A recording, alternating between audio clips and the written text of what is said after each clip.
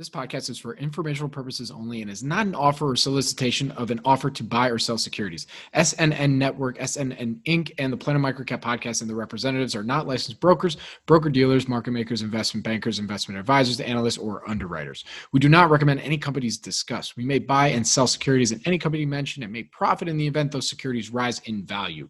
We recommend you consult with a professional investment advisor, broker, or legal counsel before purchasing or selling any securities referenced in this podcast.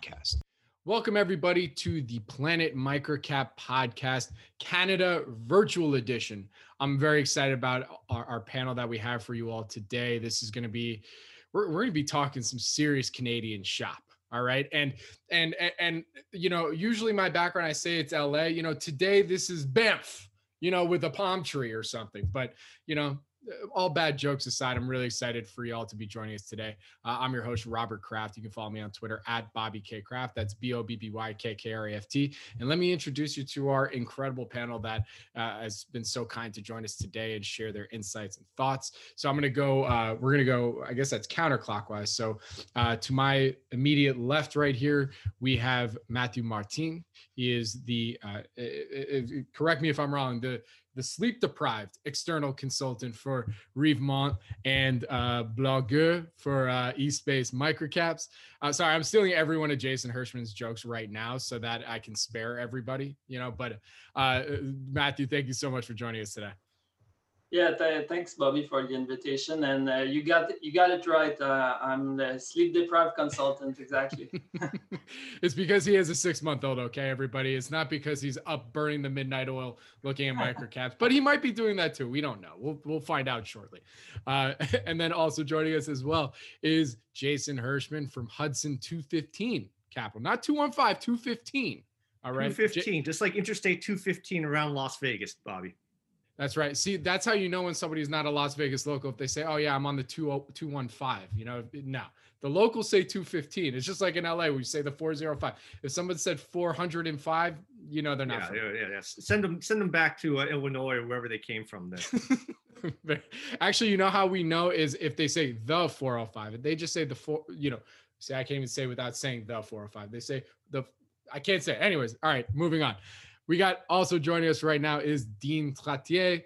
He is blogger, Twitter raconteur, and probably can, I think, squat all of us collectively combined right now. What's up, Dean? Thank you for joining us today.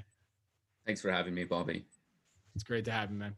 And then also joining us, I know she's going to be so embarrassed by me saying this, but I'm going to say it anyway. The legend herself, she had a brief hiatus of joining me on a show. It's been 4 years, and now she's back to just share all of her incredible insights and wisdom about investing and everything. So joining us again, Meredith Brill, private investor at Lock, Stock, Barrel on Twitter. Meredith, thank you for joining us today. Thank you so much for having me again, Bobby. It's great to have. It's great to have you. All right. So, you know, every one of you have been on one, whether it's the Planet MicroCap podcast or one of our shows or spoke at one of our events. So, you know, we're not going to, you know, do our typical background, you know, where your passion for investing gets started. But I really wanted to just kind of dig in here and save people from even more razzle dazzle that, you know, we like to do here to start off these shows. So I want to start off with the question of, you know, for the Canadian locals on here, and do you make an active choice to invest in Canadian microcaps, or did you find some sort of inefficiency? So we're going to start off with Mathieu, and then we're going to go to Dean. Yeah, sure. So, I mean, for me, it's always been more, it always felt more natural to invest in my home country. So I think there are a few advantages. So I can have better access to companies. If I want to go visit a company, head office or a manufacturing plant, I can just take my car and drive. I mean, if it's in Quebec, my own province, and also there's the language. In Quebec here, people speak French. So I think there's an advantage there that can be gained.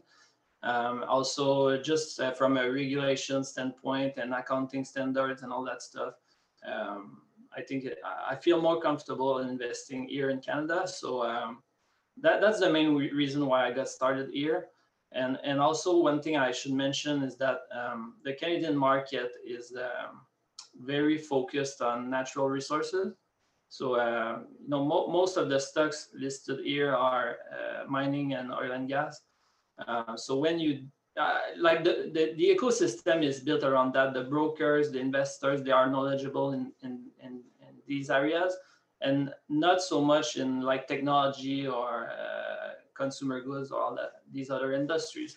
So when you dig and you try to find good little companies that are growing with like a real product and real business, I think you can find inefficiencies.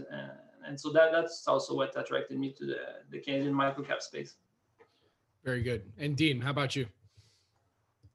Yeah, very similar.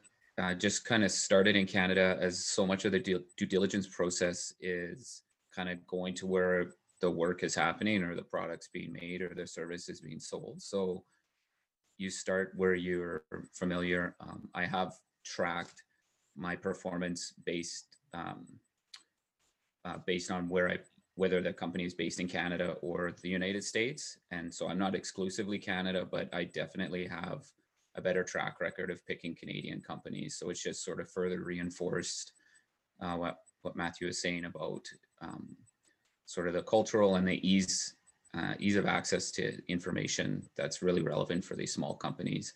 And yeah, the ecosystem is really focused on, like, it's either banks, base metals, precious metals, or oil and gas here in Canada. These small, quick growing companies are an exception for sure. Gotcha. Now, Meredith is also a Canadian local, but before I get to her answer on this, I wanted to bring in our U.S. representative for the Canada Virtual Edition here. So, I mean, Jason, how did you find yourself investing in Canadian microcaps? Well, Bobby, I made one of the cardinal investing sins, okay? When someone you respect pitches you a stock, shut up and let them talk. In 2012, a friend of mine told me about a Canadian software roll-up called Constellation Software. And immediately I was like, did you see what happened to Nortel Networks? Are you seeing what's going on with RIM? I told him, and I thought this was brilliant at the time. I said, as Charlie Munger might say, if you mix poutine with turds, they're still turds, right? Well, I learned my lesson. I own CSU now. So when I joined MicroCap Club in 2014, I promised myself I would keep an open mind to every strange microcap from Canada, right? Pivoting from insecticide to iron pills, open mind, right? Lending money to canola farmers, open mind, right? Plastic film for car enthusiasts with 5 Ferraris, 3 ex-wives, and homes in Istanbul, Gstaad, and Malibu, open mind, right? As an American, you don't have home field advantage in Canada, but you also don't suffer from home team bias, right? There's no pressure to round out a portfolio with oil sands, stocks, go crazy for Canadian cannabis plays. You have the luxury of picking and choosing the select Canadian microcaps that serve your portfolio. So be that super choosy American. Wait, Jason, really quick, I got to follow up. Is that what the quote that's on your Munger beautiful painting that Sean Eddings did for you? Or no, actually, it doesn't say. Wait, I think you got to send it back and say, Sean. I think you got to say, Sean, poutine with turds is still turds. Like, yeah. On. I think that would, it's not as. My quote is catchy, but I think this is a little classier. And thank you very much, Sean Eddings. I really appreciate it. Oh, it's such a cool gift. Such a cool gift. All right, so Meredith, as our to round us out as part of our Canadian locals on here, I want to follow up based on everything that everyone said here. What would you say for you are the benefits to investing on the Canadian exchange for a Canadian investor? So when I started out, I really did have a home bias and I wanted to stay in Canada mostly. I think the main benefits for me are that I have the greatest access to management, just like Mathieu said. So you can get in your car, go to headquarters, and sit down with the CEO, but not only sit down with him, ask to meet other management, and get the vibe of the headquarter office. So I think that's extremely valuable to me. Not in COVID times, they're not going to do that in COVID times, but in normal times you can do that. Also, I love going to annual general meetings that are, and if it's in your city, it's very easy to do. And most people don't really know this, but you can ask management all sorts of questions.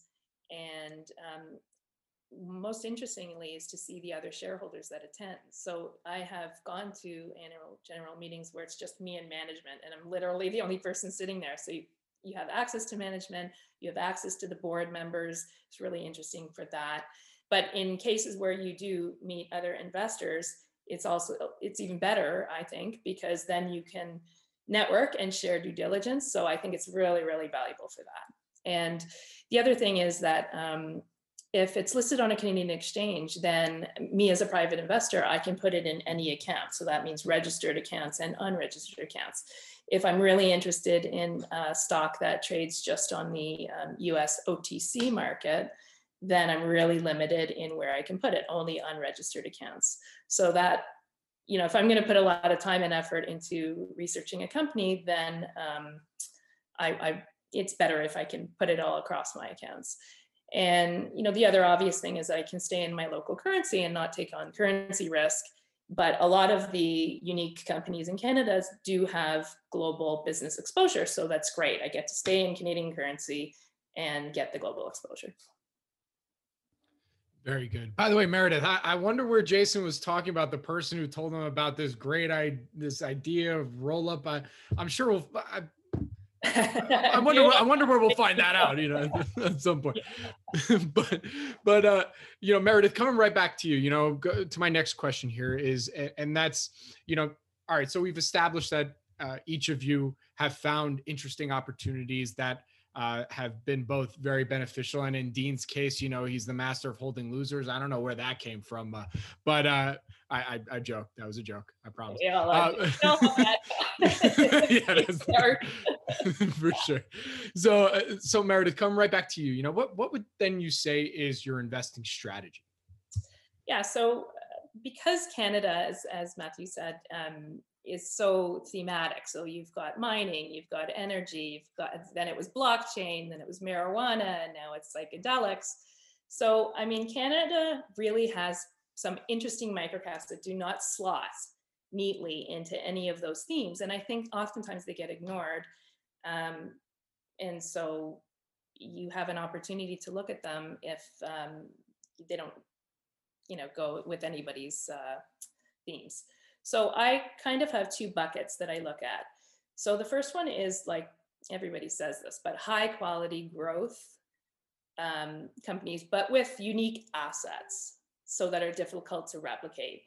So examples of this could be leaders in the space where they have idiosyncratic business models, and I would use the Constellation software as an example of that. So when Constellation Software started in 2006, it was a $350 million market cap, and now it's a $35 billion market cap. So, and they just do things completely differently from everybody in rolling up vertical market software, little companies, then applying best practices, and then never selling. So that's sort of their business model that they just sort of invented. So, and I do own shares in that. So the other one is intellectual property heavy companies, because I am a patent lawyer as well. So in that case, if they offer a superior product or service that is protected by patents or trademarks, then it makes it, very valuable, I think. And then the other bucket is sort of like these other orphan microcaps that don't really slot in neatly to any of those groups, but and there's might be a special situation there that is misunderstood. So sometimes you get temporary overhangs, like a lawsuit or a business disruption. But if you can take the time to assess that problem, and you're comfortable with the fact that they will resolve at some point, then you can take a position in the stock when it's out of favor.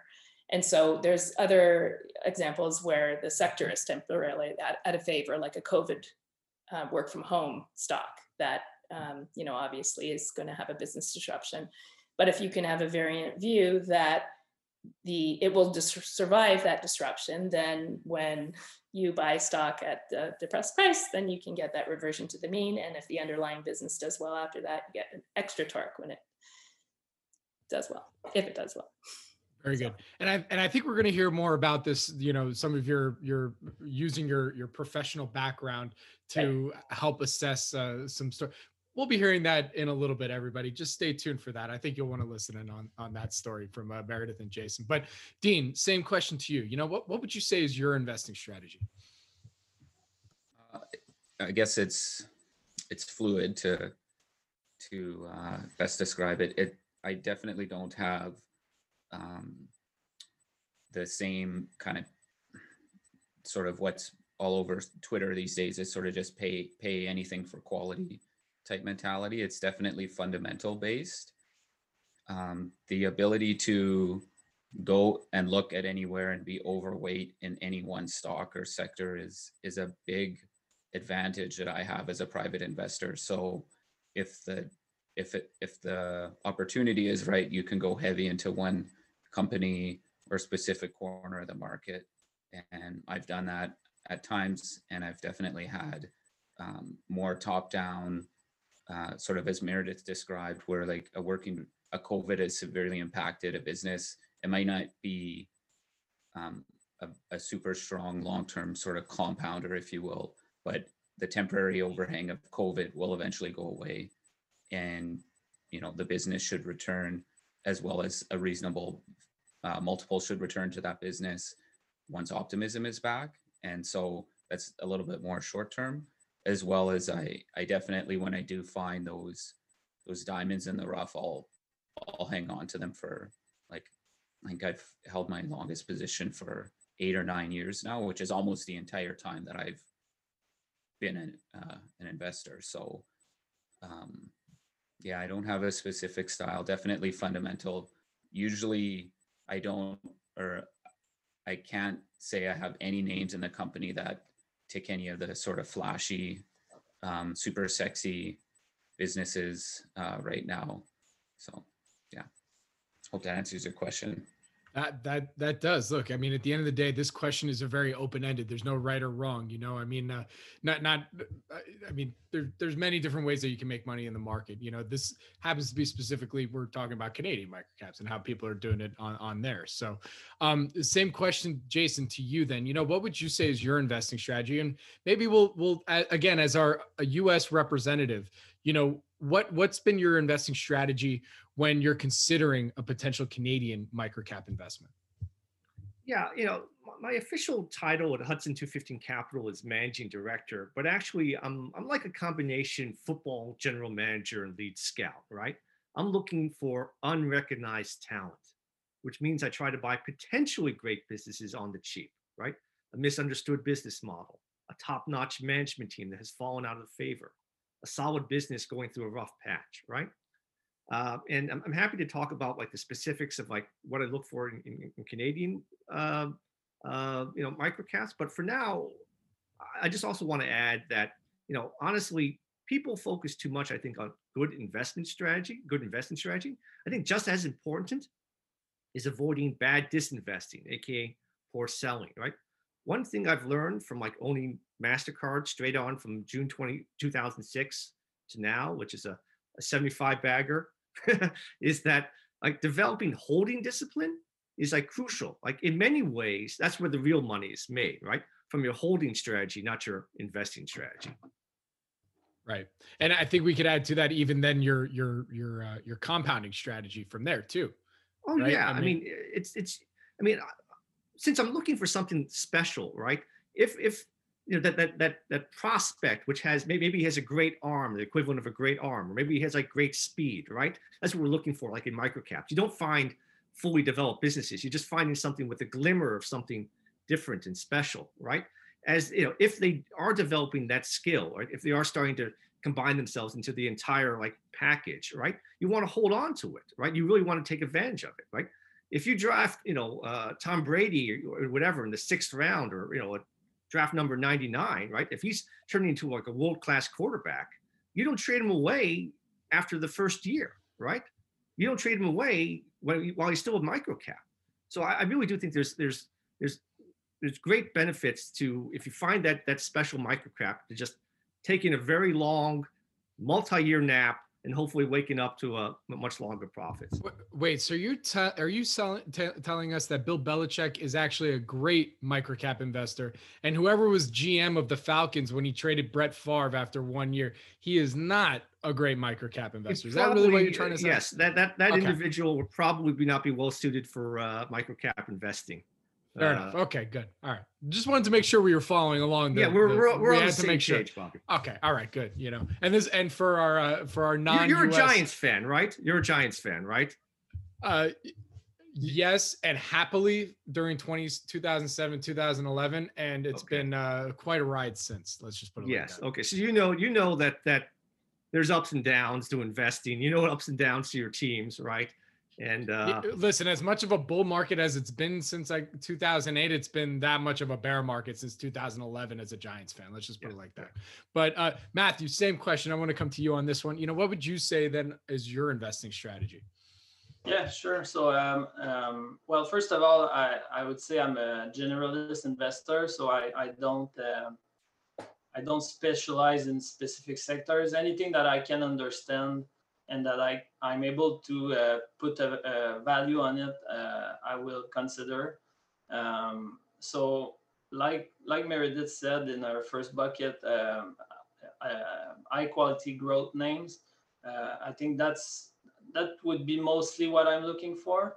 And you know, from a quantitative perspective, I look for good attributes like revenue growth, good balance sheet, company that's profitable, high return on equity, all these good attributes that a lot of people look for. But where I think I do things differently is I use these attributes to build a watch list.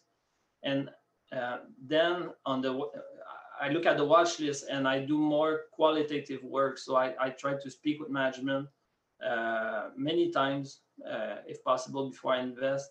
I talk to other employees. If possible, I try the product or service. I can speak to suppliers or customers. I do more work to really get to know the business inside out compared to other microcap investors, I think. So that's how I think I'm able to make better long-term decisions. And this goes back to Jason's point also to hold for the long term. I think it's easier to hold when you know your positions better than most people. Got it. And so Mathieu, coming right back to, you know, I have one question that I wrote up that I think I'm going to skip for now because I think we more or less answered at the beginning here, you know, but you touched on a few qualities that you look for in a potential Canadian microcap. I mean, what are some other things that are important to you? You know, you're a fundamentalist you're a fundamental investor. You gotta be careful with saying, you know, that, but you're more or less a fundamental investor. You know, actually, I think all of you are more or less that. You know, you want to just make sure it's at the very least a quality business. You know, so what are some of those qualities that are most important to you? Yeah, well, there are two main things that I try to assess when I look at a new opportunity. So I want to see a good management team. So that's why I always like to talk to management in the first steps of my research. I want to understand how they think about the business, about the risks, about the opportunities. I want to get a feeling that they think for the long term. And also I want to assess their capital allocation skills. So how they will finance the business, how they will invest the cash flows. So that, you know, I can't say that it's just one thing I look for. It's just an overall assessment that I do of the quality of the management team. And then the second thing that's very important is competitive advantages. So, you know, I don't want to invest in a commodity business. I want to make sure that the business is durable for the long term. So if I'm going to hold it for many years, you know, it has to have strong competitive advantages. So those are the two main things I try to assess early on, and then I will look at the valuation and see if it makes sense. But I would say valuation is like the third criteria. Very good. And Jason, how about for you? You mentioned a few qualities as well. So what are some of the qualities that are most important to you? I think maybe it's because Canada has so many commodity plays, but I think, superior distribution doesn't get its due recognition. Like if you dig up gold or grow wheat, the distribution system is established, right? You don't have to convince anyone to take your gold at the market price. But if you're a non-commodity stock in Canada, I think we get a lot of razzle dazzle from microcap management teams about some new product, some new service, but really, it could be, you hear a lot of SaaS talk, right? But it's like it's software. What matters is is the selling, right? You got to sell it. It's not a suggestion, right? So for me, for any given niche or product or service, I'll take a world-class sales and marketing team over a superior product any day of the week, and twice on Boxing Day. That's my little Canada reference there. So I think that's like number one. Number two, and sorry to say this, but I think Canadian microcap investors, they're really fickle lovers. And even the best also get swept up in concept stocks. And we've all done it. I mean, back in like March, April of like 2017, like Light Access raised 20 million Canadian, right? At 225 a share, based on a few strong quarters and this high-speed internet super cycle enthusiasm. And they upsized it, right? First they were going to raise 12.6 million, then they're going to raise 15 million. Then they actually raised 20 million.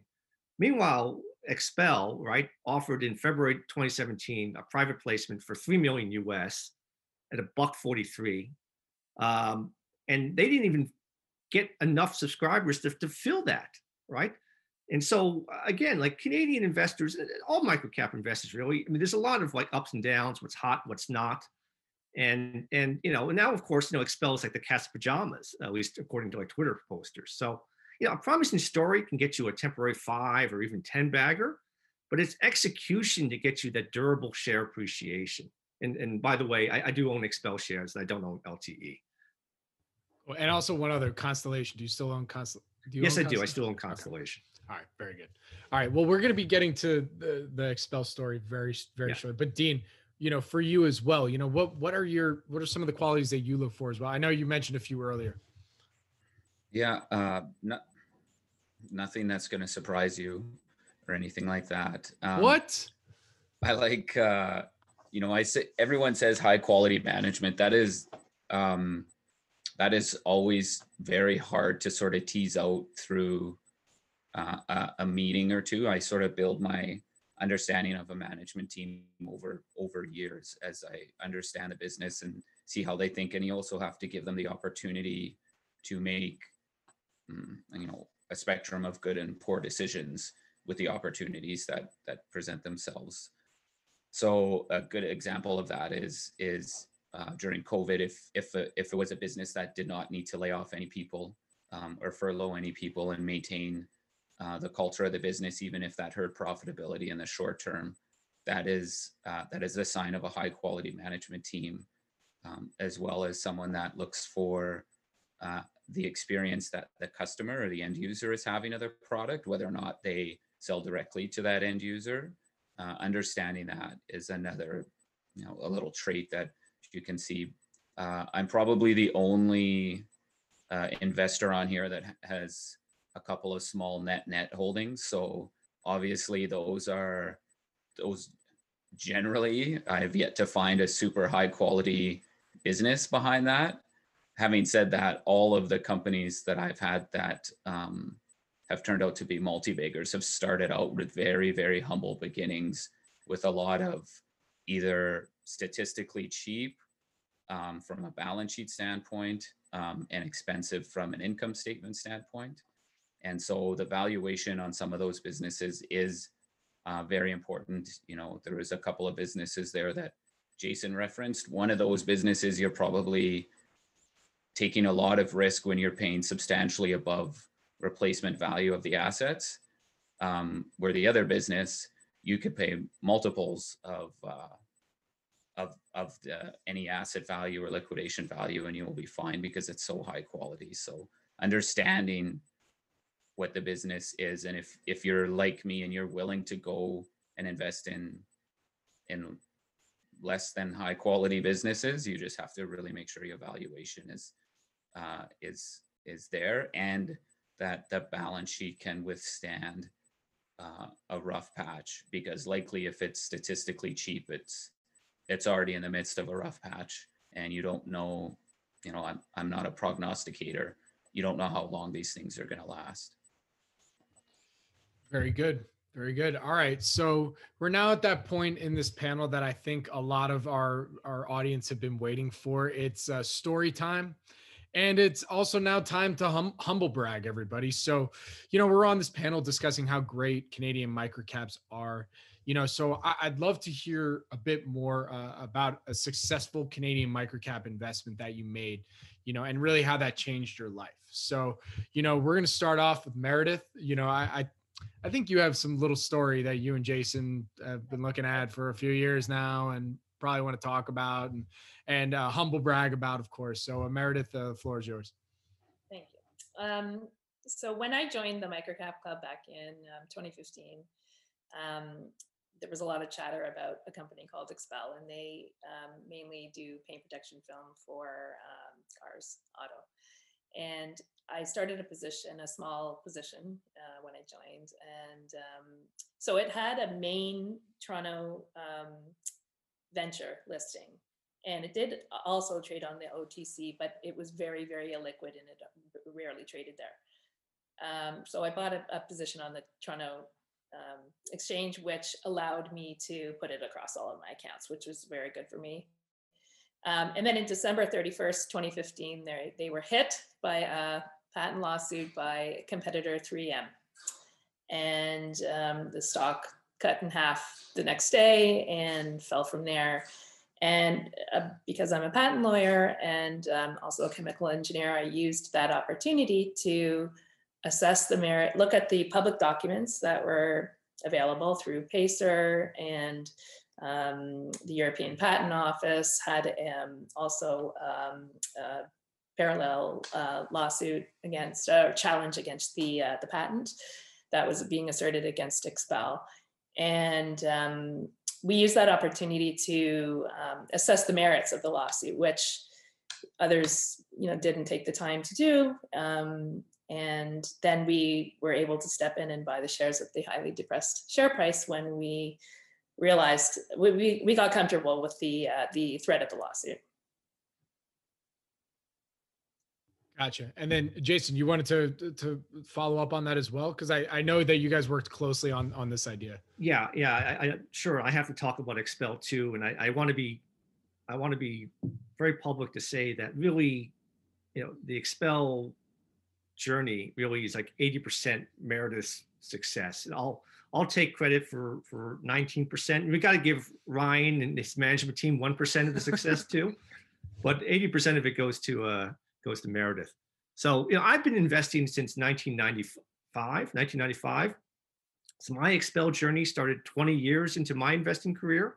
So in some ways, I'm a bit jealous of friends like Sean, who really achieved life-changing gains before needing to dye their beards. Lucky bastard, right? So 20 years of process refinement came together for Expel. I finally learned to team up with smart investors like Meredith rather than lone wolf it, right? I learned to analyze and ask the right questions to management to illuminate the true opportunity, right? I bought in size. I didn't stop just because the price doubled from the lows I paid, right? And finally, I held through an almost 18-month period where the stock went nowhere and didn't sell just because it 2x'd or 10x'd or 20x'd from my cost basis, right? And just as helpful is using my personal business experience, right? I had been in patent lawsuits as both a plaintiff and as defendant. I have to admit, I was probably a little bit more reluctant to load up on Expel than Meredith based on the analysis of 3M's patent quality.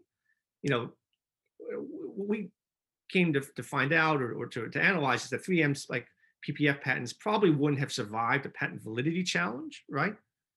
But for me, it was like the combination of 3M's patent validity or invalidity issues and having, which Meredith didn't mention, but really led the charge, like having Expel's film actually analyzed and finding it did not violate 3M's patents, which, that combination made me think that this tiny microcap listed on the TSX Venture could successfully beat the mighty 3M beyond any reasonable doubt. That was my conclusion. So Meredith and I, just to give you a little background, like we knew the film did not breach 3M's patents on April 13th, 2016. I'd gone by then from like roughly 2,700 shares to about 322,000 shares on the basis of the patent analysis. But from April 13th to November 24th of 2016, I bought, and this is, you only can do this on MicroCap, really, only in Canada, really. I bought 40% of Expel shares that traded on the venture. But honestly, that's like 663,000 out of 1.6 million that traded in that period, right? Only 1.6 million shares traded in that period. So Expel on the NASDAQ now routinely trades 250,000 shares a day, right? The discovery process for a microcap propels both like price and volume, right? One of the advantages of the lawsuit was that Meredith and I had a year when we were one of the few investors who thought deeply and thoroughly about Expel. And I still believe that we actually have an extra year of Expel understanding compared to other investors. I think this has really helped our conviction to hold. Now, I can talk about Expel for hours, Bobby, but the last thing I'll say for now is that asking management about the nature of the communities where Expel was doing really well opened my eyes, right? People think PPF is for Ferraris and BMWs, but one of Expel's best local markets is a working class Hispanic border city in Texas, right? Lots of installed jobs on pickup trucks, new pickup trucks. And to me, that showed the real opportunity for PPF and Expel across the US and really across the world. So I'll stop there, but I'm sure I'll bring up Expel again. Right. And I just want to be clear. I mean, when you guys did your own, when you wanted to check the validity of the claim that 3M did against Expel, this was all your own independent analysis. This was nothing, that this was all on your own. It was on your own dime. Like you just took that next step. This was on our own dime. And again, Meredith deserves 80% of the credit, if not more. And, it's a lot of back and forth conversations and actually talking to, university professors, going to different laboratories because the first laboratory really couldn't get the job done, right? And this film is really, really thin. So like analyzing it isn't the easiest thing to do, right? And it takes months and months and months of work. And really, we could have done all this work just to find out that they did violate it and that it wasn't going to be a good investment. But fortunately, we found out that really there was a fantastic opportunity here. And Meredith, maybe you have something else to add. Yeah, I mean, we could have just relied on the validity assessment, but there's two prongs. There's the validity and whether there's infringement. So when we did the testing on the film, we were really trying to understand whether it infringed or not. So that's why when we finally found the lab to reverse engineer it properly and we could assess the merits of the infringement assessment, then I think that was really a fulsome approach there. And this is probably the most important question of the entire panel. But Meredith, I mean, did you charge a retainer to every investor that was interested in looking at Expel? I mean, that's really, you're dipping your hand in both pots right there, potentially.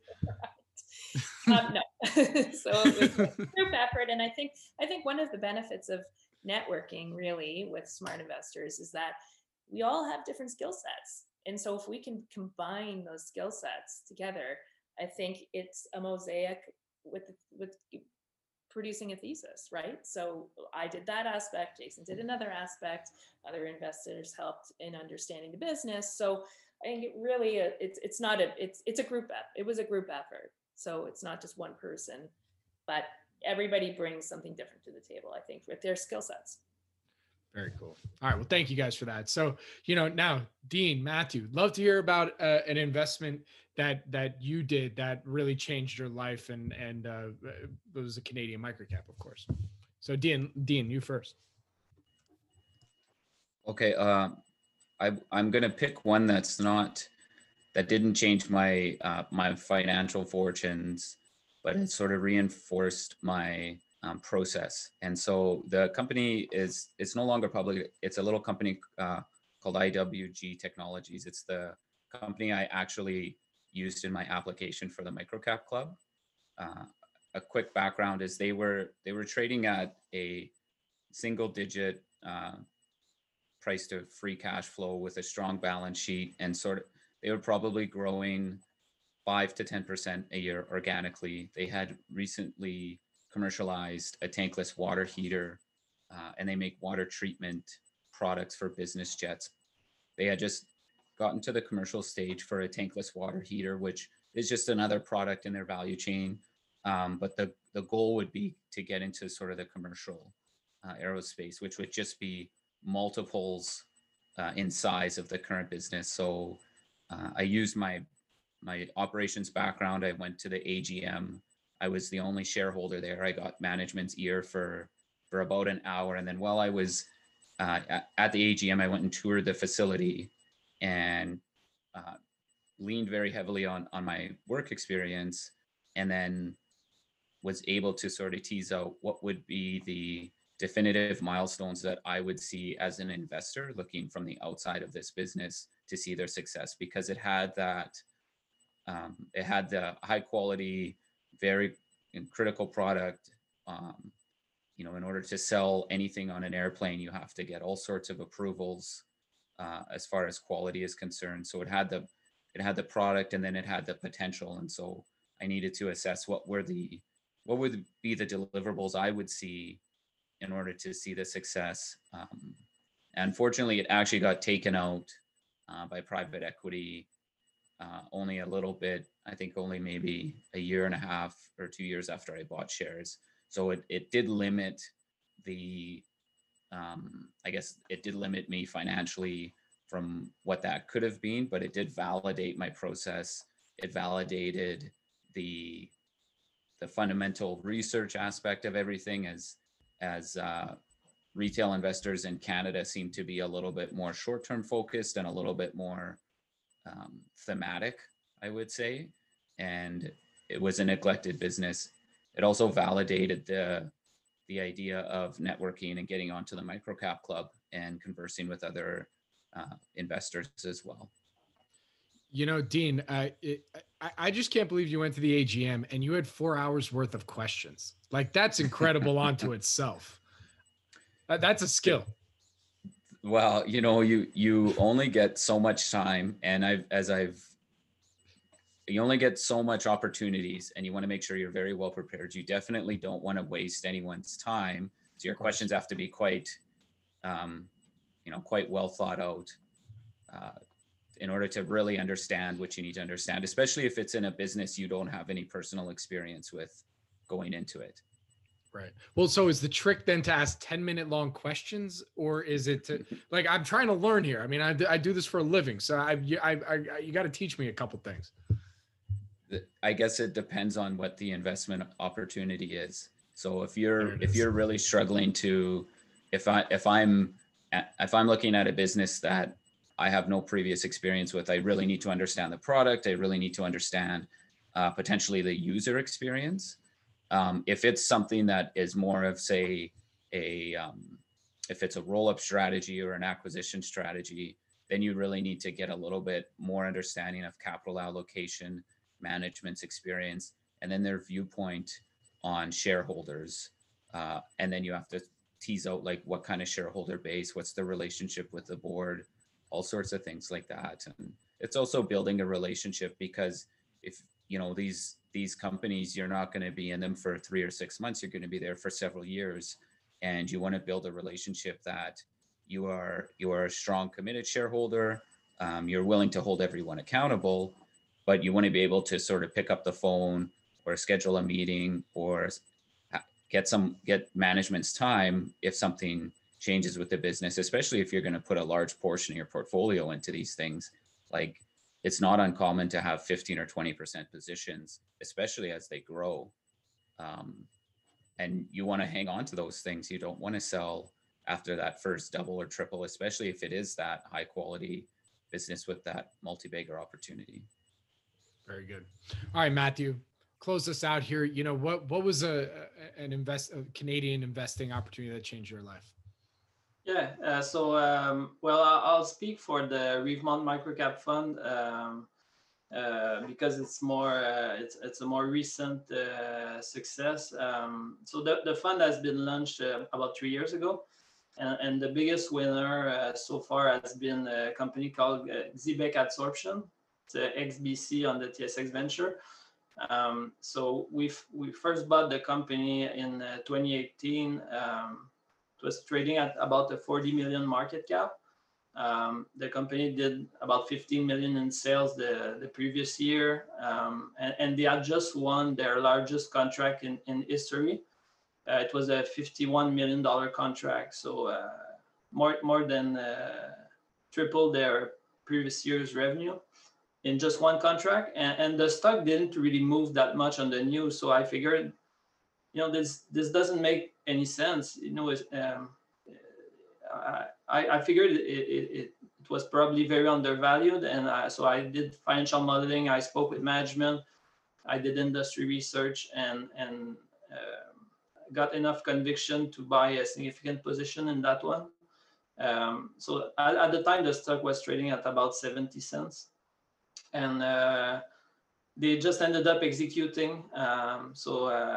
Revenues this year will probably be above 70 million, and they're guiding for over 100 million next year. So very, very fast revenue growth. They've become profitable. And also, I built the conviction to read trust management. I think the CEO is one of the best microcap CEOs out there. Well, actually, it's not even a microcap anymore, but you know what I mean. So we still own. The fund still owns a position in Xebec, and now the market cap is over $1 billion, and the stock price is over $8. So it's been like a 12 bagger in less than 3 years. So that would be the biggest success for the fund. Nice.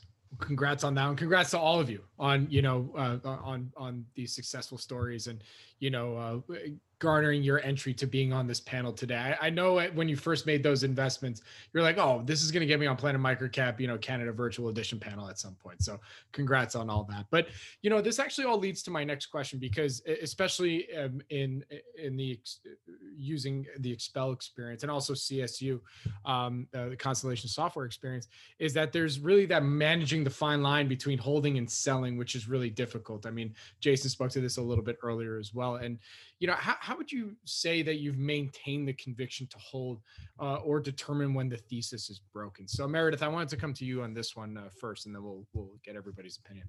Yeah, I think it's really, really important to understand the long-term prospects of the company. So many people just go quarter to quarter, and they sort of miss the end game. So what I often think of the end game, or how big can this company become? And to do that, you really have to do some very deep due diligence. So in Expel's case, talking to the installers, understanding the installer ecosystem and how Expel fits into the entire stack. So you have the manufacturer, then you have Expel as the marketing, branding, quasi-franchisor, and then you've got all the independent installers. So the installers could be mom and pop shops, or they can be the dealerships. And so understanding how they fit into the stack, understanding the global opportunity, because they started domestically in the US, and then they have a very, very high presence in Canada. And now they are going to Europe, they're going to China, they're going to eventually go to Japan, Korea, so Russia, Mexico. So understanding the global opportunity, I think, is really important. So you're not just looking quarter to quarter, which many people unfortunately do, but sort of that really helps with holding the stock, I think. Very good. And then, Mathieu, want to come back? What are your thoughts on this? Yeah. So, I mean, I mentioned it a few times already, but management is so important to me that when I decide that I can trust someone, I just trust them. So until I'm proven wrong. So that helps to hold for the long term, even though sometimes things don't go as expected, or maybe the stock gets overvalued or undervalued, or things fluctuate. But in the end, if I trust the business plan and the management team to execute it, I I tend to have a longer term horizon. But I still struggle with that. It's challenging when you're sitting on big gains, and it seems like the right thing to do is to take profits, but usually it's not the right thing to do, because winners keep on winning usually. And for the other part of the question of realizing when the thesis is broken, well, when I first invest in a company, I really try to set my expectations and know what has to go right for this investment to succeed. And I try to benchmark along the way if the execution goes according to my initial expectations, and I reassess. It's a very dynamic process, but in the end, I have to be honest with myself and know when something is not working according to plan, and then decide to move on. Gotcha. And Dean, how do you think about this? I think we're all long-term investors in 2020 when the share prices of our favorite companies are doubling and tripling inside of a year. I think the harder, so there's the holding, and maybe I would consider holding, or at least holding a core position. Maybe you're trimming as your exposure gets to a degree that's unrealistic, where you're not sleeping at night. The focus should be on the business and not the share price. So is the business growing, or are they becoming more entrenched in their current market? If that business is performing better, it's a lot easier to not look at the share price and worry about what can happen in the short term. Having said that, there are times where it makes sense to really maybe not completely liquidate a position, maybe take a significant amount of money off the table. As a private investor, I have no one to report my quarterly year-end statements to. They don't care if I've got a 5% position in Expel or a 35% position in Expel when it's trading at whatever times revenue. So you can use that as as an advantage. If the thesis is broken, so I'm going to use a company I do own shares in and I've held for a while. My original thesis for this company, Sangoma Technologies, was they were transforming themselves from a lumpy, slowly declining product business to a recurring software business. And they were going to do that with a mixture of in-house product development as well as some acquisitions. And so a core function of that thesis was the acquisitions. And so you have to give them a reasonable amount of time to execute. And if it was 2 years into the strategy and we had not seen any acquisitions, or had not seen any ones that had moved the needle as far as getting the business to where it was going to be, that thesis would have been broken at that point. That's not what happened, but at that point that would have been broken, and he would have just sold the shares and moved on. Regardless of what the share price would have been or whatever, you're better off to just move on and find a different opportunity. Very good. All right. So Jason, coming to you on this question, and because I want to even skip ahead a little bit, because the overlapping theme, it seems, amongst everybody before, and I'm sure you would agree here, is that, you have a stronger conviction to hold when you can determine that microcap investment, or any investment, but we're talking microcap. So that microcap investment may have a true competitive advantage. And you can actually point to that company and say, oh, you know what, this actually might be a great management team in place. So for you, how do you think about, holding and also being able to then sell when you see your thesis has been broken? And then we'll transition to those other points. Yeah, I think, that fine line between holding and selling, and determining, maintaining the conviction to hold, is probably one of the hardest jobs for an investor, really, right? There are so many books and articles written about stock picking, but there are very few books written about holding skills, actually, right? So, it's one thing to think that the thesis is broken and you sell, but it's actually not, right? The solution is to recognize your mistake quickly. And one rule that I have is I force myself to follow the company for at least another quarter after selling.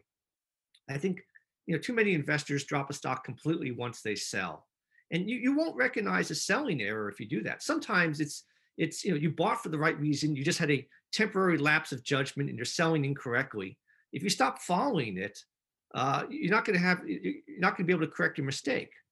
I think that the more common mistake is when an investor knows a business is really good, the long-term prospects are strong, but still sells. And usually because there's a surprise weak quarter or because of valuation. And the selling decision actually is often made in a day or two, and the investor tries to get out as quickly as possible, right? So I find like long-term conviction holding requires slowing down selling. Sell 5% if you're worried and see how it feels the next day, right? If you sell 50% quickly, your brain is going to convince you that you made the right decision because everyone wants to seem logical and consistent to themselves, right?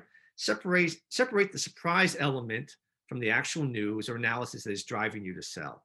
Now, of course, if you go slow, you can get hurt if the stock falls further and the right decision was to liquidate. But honestly, if you're a good stock picker, then the right decision is usually, and you're investing, let's say, in quality stocks, not net plays, right? Then the right decision is usually to hold some or all and wait out the temporary dip or valuation issue. Now, how have I been able to hold on to like Expel, right? I mean, honestly, and this is going to sound ridiculous, but honestly, it's easier than you think, right?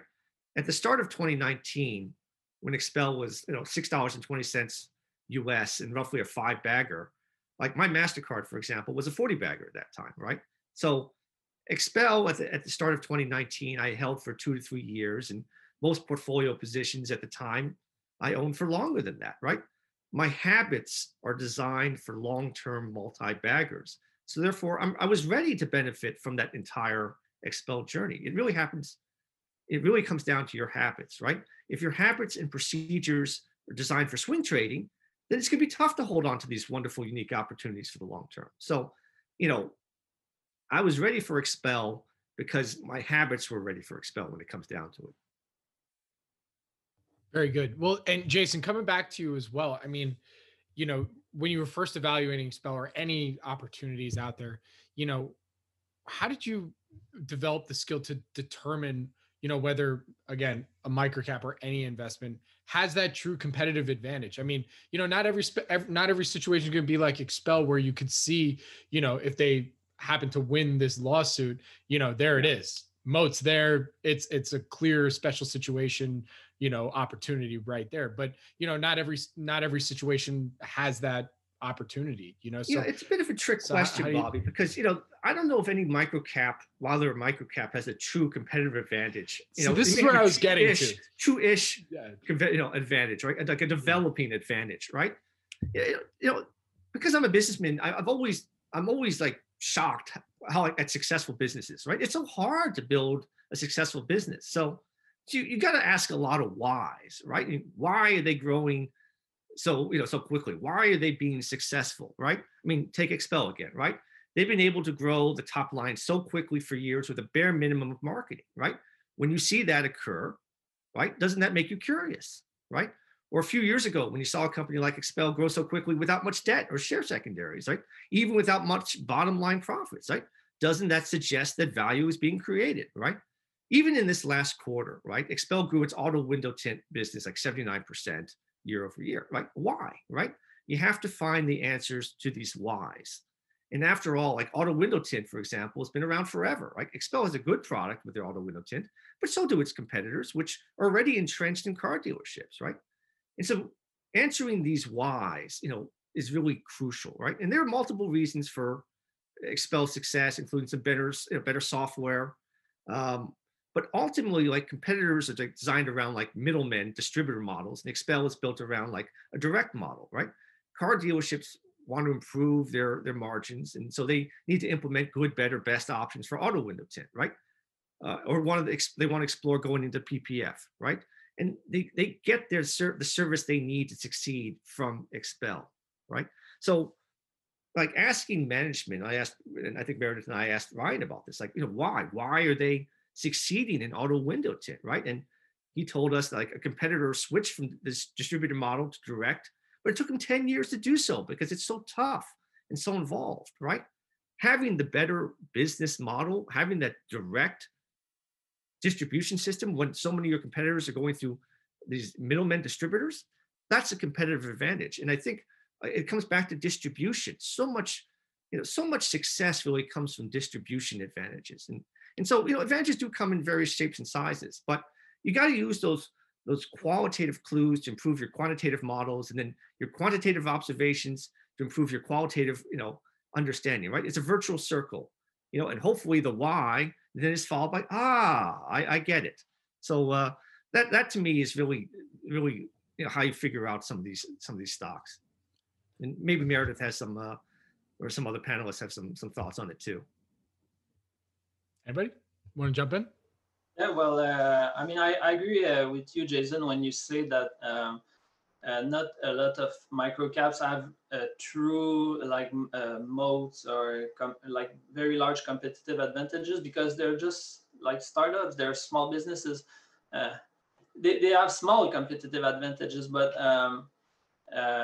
personally, what I look for is outside validation. So that's an important thing for me in microcaps. So for example, I spoke about Xebec earlier, that they got their large order, $50 million order from an important customer in Europe. And to me, that's validation that there's a real demand for the product. There's it's a large customer, and they chose Xebec. Why? Well, because probably the product is better than other competing products. So this is validation for me. Another thing is companies that get strategic investors involved. I'll give another example that the fund is a shareholder. It's Kraken Robotics, PNG on the TSX Venture. They have Ocean Infinity. It's a large strategic player in their industry, and they invested and bought I think it's 20% of the company. So to me, that's validation that the technology is real and somebody sees value in it. In other cases, can be for example, a company that wins a patent lawsuit. So they successfully defend their intellectual property, and they get paid an amount in the lawsuit. So that tells me there's value in the patents. So I'm looking for things like that to validate from an outside perspective my investment thesis. Very good. Dean, Meredith, do you guys want to chime in here? Or Dean, sorry.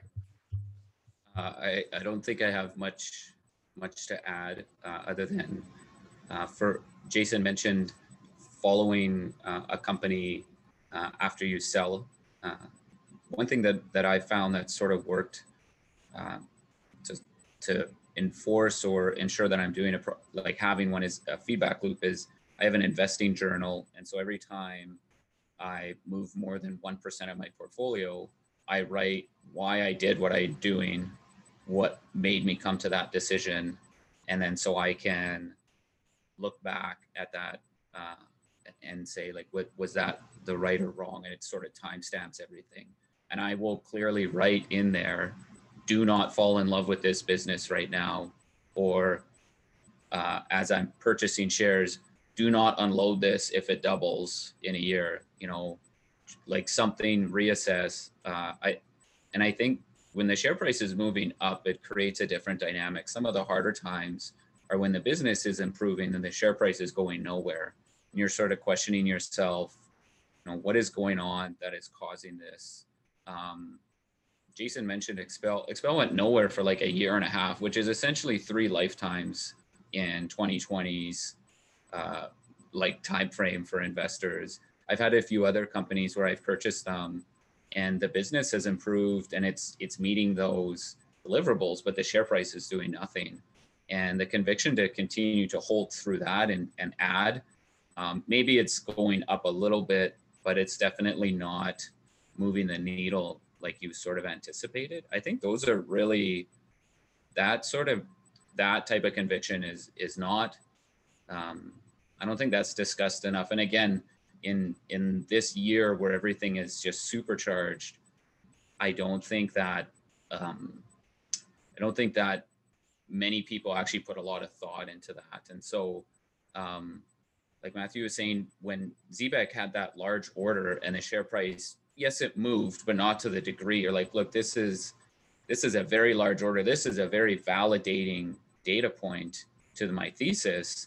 And the share price moves 10% or something like that. And you're just like, so you do have to ask yourself, what is the reason for this? But as far as, I don't have anything other than that to add, but I do think it's underappreciated that when you have those stagnant times and the business is improving, that's another sort of hurdle to get over. Yeah, no, absolutely. And coming back to you real quick, I mean, you know, one question that was actually written in before today's panel on Twitter was asking really about maintenance, you know, and this kind of goes back to that whole holding strategy and when you know to sell and when the thesis is broken, because, you know, what are some of the things that you all do to make sure that you have the questions in place for when certain things happen? Or, you know, do you have those maintenance questions ready to go before maybe something happens to validate them or invalidate them? You know, how do you think about when you want to hold something for the long term? That's why you invested in it to begin with. But then now you have to ask yourself, okay, well, at what point is it invalidated? You know, Dean, love to get your thoughts on this. So the question around sort of maintenance time or you know, continuing to validate your thesis, there's sort of the shorter term quarter to quarter swing. So maybe you see a jump in revenue or receivables or something. So there's always those typical accounting questions. And then there's definitely you need to, you know, is this management team doing what they said they were going to do? So COVID has thrown a wrench into all sorts of plans as far as expansion for many of the businesses that I own. But, you know, are they still moving towards what their 3 and 5 year strategy is? And if that's the types of questions you're asking when you're getting into the business, you know, what can this business be in 3 or 5 or 10 years or whatever that is? Those are really just, you kind of just validate those same data points as you continue to own shares. So if the goal was to fill a hole in their product portfolio, you know, whether that's building it in-house with their engineering team, or that is purchasing a company out on you know, on the open market or potentially private, that's, you know, you have to ask, like, where are we at with that? How is that going? What does the pipeline look like? It's not a lot different, because the money and the share price doesn't care what you paid for it. The business doesn't care whether you bought it at $1 and it's at 3 or it's at 50 cents. It doesn't really matter once you've made that initial purchase. So you still need to definitely continue, and you have to make sure that that opportunity is still there. If you're going to hold these things and they're going to become a large portion of your portfolio, as the business changes, the questions do change, and it pivots maybe from a statistically cheap to what is that 3 and 5 year opportunity. So I'm just going to use Expel as an example, because Expel ran into a product quality issue shortly after the lawsuit, which I remember we were all debating whether or not they would hit like 15% EBITDA margins. I think that was 2017 or 2018. And the questions you're asking right then are like, will this business, you know, has this impacted the long-term potential of this business? Forgetting the short-term profitability, but like, has this impacted the long-term potential of this business? On the other side of the quality issue, as they're expanding into different geographies, it's, what is the strategy in Mexico? What is the strategy in China? Why are you choosing this? And so it is really dynamic. But if you see the potential, you're just sort of verifying and validating that initial thesis as you go along. Very good. Jason, how do you think about this question? Yeah, it's. I mean, I think one of the advantages of being like a family office or a private investor is that you can really design like bespoke processes, right? You're not fitting yourself into a large mutual fund organization, and you're a lower level portfolio manager, and you have to create some kind of model. I was speaking with a portfolio manager not too long ago, who was asking me some questions about Expel, and she was looking at it, or he was looking at it about maybe about 18 months ago, and then like it fell through the cracks, right? Fell through the cracks, right? So one of the advantages of being a private investor is that you can really, if you're interested in a particular stock, you can drive down and study that stock, morning, noon, and night, if your family allows you, right? And so, I think basically I really don't have too much to add on to what Dean said, to be honest with you. With like maintenance due diligence, it's really about asking the kinds of questions that keep you interested and invested in the stock, that you can see this growing platform, this growing sales funnel, down the line, right? So like Meredith suggested, so many investors just focus on the next quarter or 2 quarters. They ask you like, what's your estimate for next quarter? What's your estimate for next year? But honestly, like so much of the value, if you look at the value of a stock, is like in the terminal value, right? So you got to feel comfortable that that's like a large and growing number. And so many of my questions are really trying to figure out, what's going to happen in the next 3 or 5 years, or even 7 years. And even the management team doesn't know that, right? But you're just trying to get a sense of how aggressive and how, what are the real opportunities out there. And I'm sorry I'm not being more specific, but it's really, that's really comes down to it. Just trying to get a sense, even before you can put the numbers down, like a sense of what the real opportunities are out there. Very good. All right. So Mathieu, I'm going to move on to the next question, because look, I've taken up a lot of your time, and also our audience, like, wow, we're digging in here. So I got 2 more questions that I wanted to dig into real quick, and this one has to do with, everyone can point to great management after a stock has gone up a lot, right? So early on, how have you guys been able to determine whether a management team is strong or weak? So Mathieu, I'd love to get your thoughts here. Yeah, sure. So, there are a few hints that you can find when you talk to management. So, the first one is they think and talk about the long term. So they won't be talking about next quarter's results, or which news will be released next week.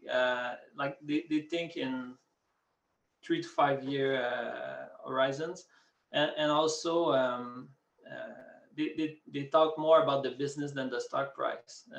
When the management team talks about the stock price, the first thing during the meeting, I lose interest right away. And also one thing I look for is the previous track record. So it can be with the current business. If they have enough history, I can look back a few years and see how they have executed so far. But sometimes it's not possible, so I look for maybe previous business experience in other companies.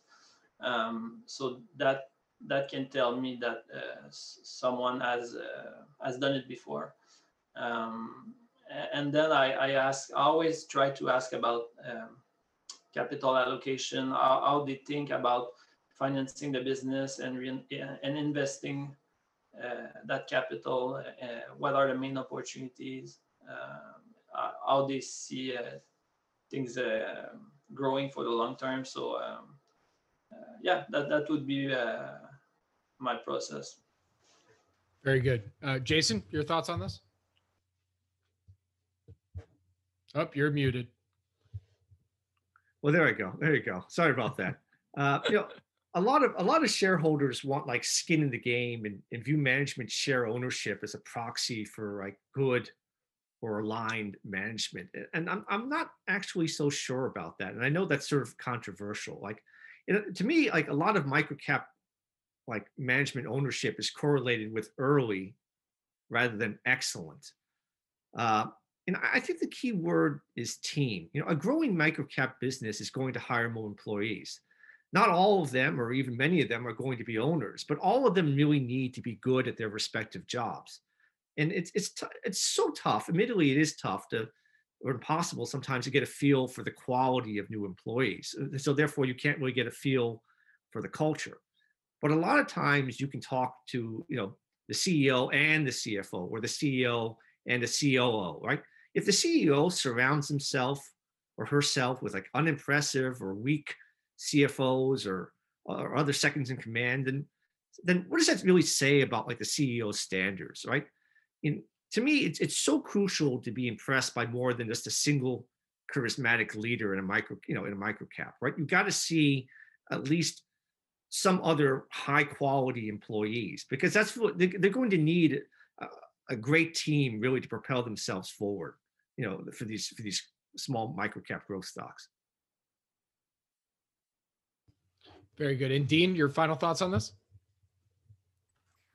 I think the biggest points have been kind of brought up. I think one thing that I didn't appreciate, and I've learned as I've evolved, is that the better CEOs are spending more time with their sales teams, their employees, their suppliers, their customers, and understanding their product or service from the end user experience, where they're strong and where they're weak, the competitive landscape, rather than just sort of giving a nobody retail investor a bunch of their time that may or may not, be in this thing for the long term. So and to really echo what Jason said, like to find a CEO and a CFO team that two people are kind of rowing in the same direction at the same cadence is very rare. I've only really found 2 or 3 through my experience so far. All right, very good. Well, we're at our final question of this panel. And I just want to say thank you all for just everything that you've provided today. There's been so many great pieces of wisdom and insights that I think anybody listening in can really take away here. So, my final question is, and Meredith, coming to you first on this one. If you had to offer a suggestion to your fellow Canadian microcap investor, what would it be? I would say to really filter ideas that you're going to take a deep look at very narrowly. So, and once you select a stock that you really want to investigate, let it play to your strengths. So let it be something you're interested in, so that you can read broadly on it, read trade journals, go to conferences, talk to suppliers and customers. And so if you don't want to do that, that's very difficult to get into the sector and understand the space and the competitive landscape. So I say choose companies very narrowly that fit within your circle of confidence, and you'll really, get a really good sense of that company, and, make sure you can talk to management, and like, don't waste time and effort on story stocks that you're never going to invest in, because it's just a waste of your time. I mean, sometimes it's interesting just to see and study other companies to get that pattern recognition in place. But for the ones that you're going to really want to invest your time and money in, just really make sure that it's something that you're very interested in, and you think that all the stakeholders might benefit from that product or service, because in that case, it's really a virtuous cycle. So if it's a surgical product that is a unmet medical need, and you can, the patients benefit, the doctors benefit, the payers benefit, and then the business benefits, and you as a shareholder will benefit. So if you can find those really special companies, I say, put a lot of effort into it and understand it better than anybody. I mean, that's if there's anything anybody heard today, like that is probably, look, life is short, and especially in investing, spend your time wisely. You know, I mean, Exactly. but another good point that you said there too is like, it's good to look at everything just to get that pattern recognition down. So you know what to just, all right, this pile right here, crap. And then, you know, the real stuff. So Of course, you miss things that way, but you are going to miss things that way. So if there's a SaaS company that somebody's really excited about, you listen to the pitch, especially if it's a good friend who knows what he's talking about. You listen to the pitch and you say, that is probably going to do well, but your time is limited. So if it doesn't interest you, or if it's just beyond what you understand, then keep it on a watch list perhaps. Yeah. But you only have so much time. And also be totally cool with that idea that you spent, 100 hours researching, that it might not be a good idea, but right. At least. And that's valuable because you went down the rabbit hole and you didn't invest, and it could be the wrong decision, but it was your decision. So it was time wise, used wisely, I think. Very cool. All right, Dean, what about you? How would you answer this question? So I would say, leverage your resources, which to me for microcap investing is like build your network, cultivate a good network. My best idea funnel is other investors. Often I'm punching above my weight class when it comes to business analysis. Where I can do well is in a conviction to continue to hold through sort of rough patches. So cultivate your network early. Make sure you're giving to the community. So, we've mentioned Expel once or twice here today. My contribution was minimal, but I contributed what I could. I was another data point on the board, kind of validating the thesis. So give back, and then, that network will be, for me anyways, it's been my best idea funnel. And if I ever run out of ideas, I can always message someone on Twitter or pick up the phone and be like, all right, what are some things that you're looking at and why you're looking at them? And even if I don't end up purchasing shares, it does create more ideas for the funnel to research. Very cool. And Dean, I got to ask, are you shareholder in Expel? I am, yeah. Very good. Yeah, no, that point about hitting above your weight class, I feel like that anytime I press record, that pretty much is what's happening, so I can definitely appreciate that, especially on this panel today. This is far beyond my weight class. But so Mathieu, how would you also answer this question? Yeah, well, my advice would be to be patient and invest with a long-term mindset.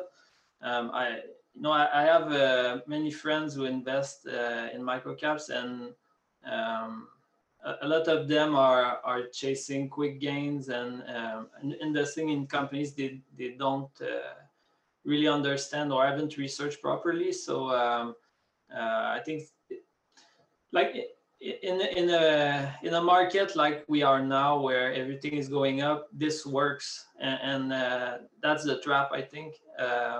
Because I don't feel like it's a great strategy over the long term.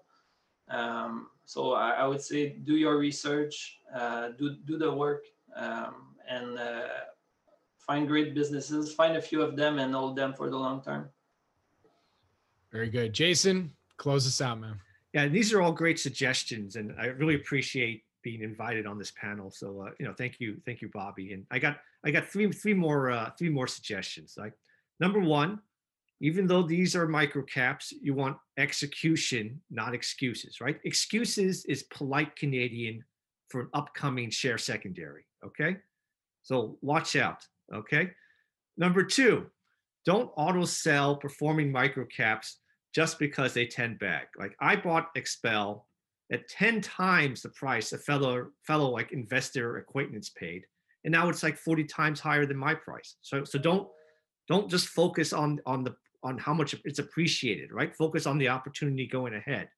And number three, great microcaps are like Forrest Gump. They just keep on running. So there you go, Bobby. That's all I got for you. Great microcaps are like Forrest Gump. I should rename the name of the title of this panel to that, because that is a gem unto itself. But all right, well, again, thank y'all for doing this. Let's close this out where everybody can go and follow you on Twitter and or your blog. So Mathieu, what's your handle and website for people to find more information? Yeah, sure. So Twitter is ESPACEMC. And the website, the blog is espacemc.com. If you want to find out more about the Rivemont Microcap Fund, you can visit Rivemont's website. It's RIVEMONT.ca. Very good. Jason, how about you? Yeah, you can find me on Twitter as 8track180. That's EIGHT, track 180. And on Microcap Club, I'm just 8track. And I'm also, you can just, if you want to find out a little more about Hudson 215 Capital, it's just hudson215capital.com. And that's Hudson 215 Capital, not Hudson 215 Capital. Just want to make sure we're clear. 250, yeah, whatever. For about you, Bobby, you can say the 215 if you want to. You know what? I probably will end up. That's very good. All right. So, Dean, where can people go and follow you? So you can follow my personal blog at pettycash.blog. I'm also on Twitter at pettycash, and in between petty and cash is 2 underscores. So hopefully that you can find me between there, as just one word petty cash was already taken. So all right, so we should. So another thing we're gonna do is crowdfund to buy at petty cash just for you. Sure. So you don't have 2 underscores anymore. If you go to pettycash.blog, you can find me there quite easy, and you can message me through the blog as well. Very good. Thank you, Dean. And Meredith, where can people go and follow you on Twitter? So I post on Twitter at Lock, Stock, Barrel, no E, because it was already taken. And then I also post on the Microcap Club under Lock, Stock, Barrel with an E, because it was not taken there.